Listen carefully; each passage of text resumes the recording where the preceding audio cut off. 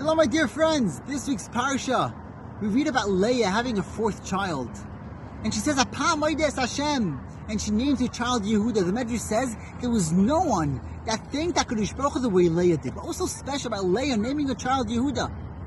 In our life, sometimes we have just things that we just take for granted. We don't even stop to appreciate and thank Hashem for. Leah, when she had this son, she said, "Apam oides Hashem." Only now, when I have a child, then I'm going to thank HaKadosh Baruch Hu. I got to thank Hashem every single day for every breath of air that I take.